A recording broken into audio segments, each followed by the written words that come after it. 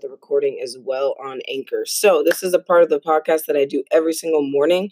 Yesterday morning I wasn't able to get to it, so I'm going to do yesterday's and today's all in one for Instagram. However, it's going to be separated in the podcast link, which I will give to everyone as time allows.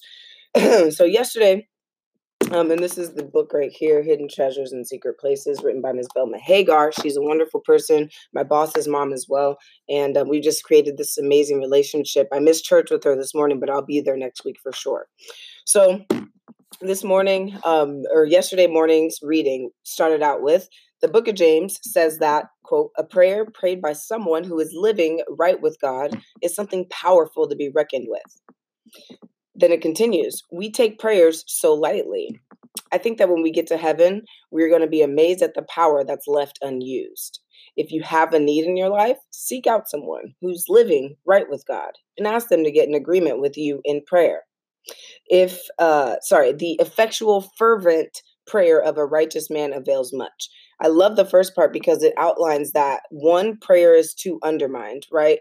Many people are not super excited and super enthusiastic about prayer because they think they have to go in a secluded place or in a church or somewhere by themselves and just sit and just pray and think and have all these thoughts just suddenly come to mind, which can be a scary thing for people, especially if you're hiding things or especially if things are not going your way. It's hard for you to go to ask God or to go to even praise God or your creator, whatever you want to call it. Let's exhale on the God. I want whoever is in this room, whoever is listening to the podcast, I would like for all of you to just take this as it is coming out of my mouth into your ears. If you don't believe that God's real name, then think of it as your creator, whoever it is, your higher power. That's what we're focused on. However, I'm going to continue on because it just ties in beautifully. So the second part is praise and worship is not only singing. It can be as simple as saying thank you to God. Don't allow yourself to get too busy with focusing on the things that are wrong in your life that you neglect to say thank you for the things that are right. Stop and even notice the small successes and forward movements. Gratefulness will always precede blessings. Give thanks in all things. So this part right here is just incredible. I mean, a lot of people, like I said, you think when you're praying, when you're worshiping God, you have to be in a secluded place or you have to be a certain way or feel a certain way.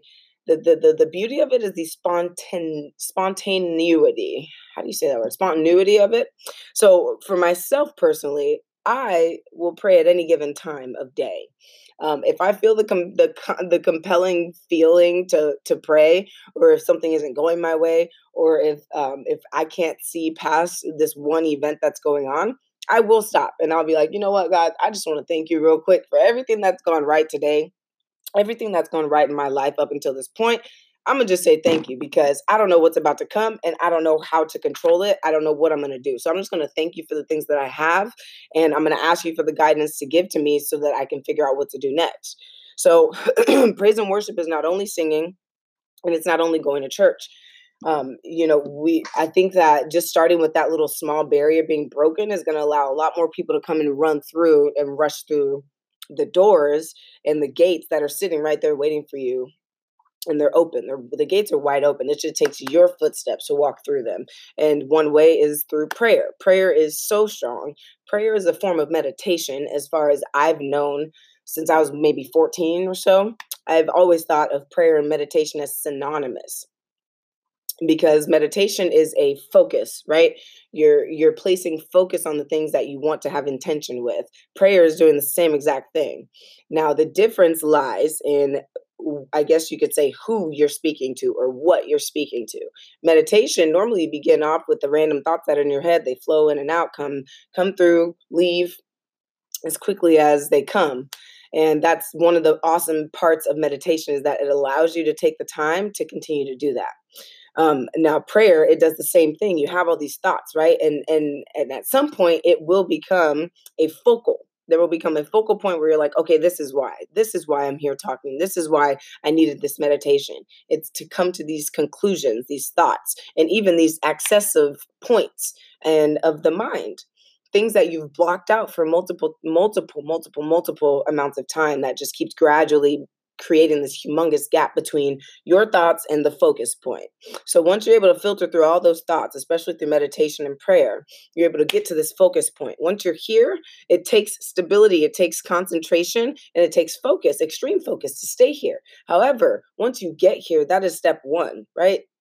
So once you've completed step one, the other steps become much more easier to achieve. So I wanted to put that part out there. I really hope that this made sense to you. I hope that you were able to gather something from this.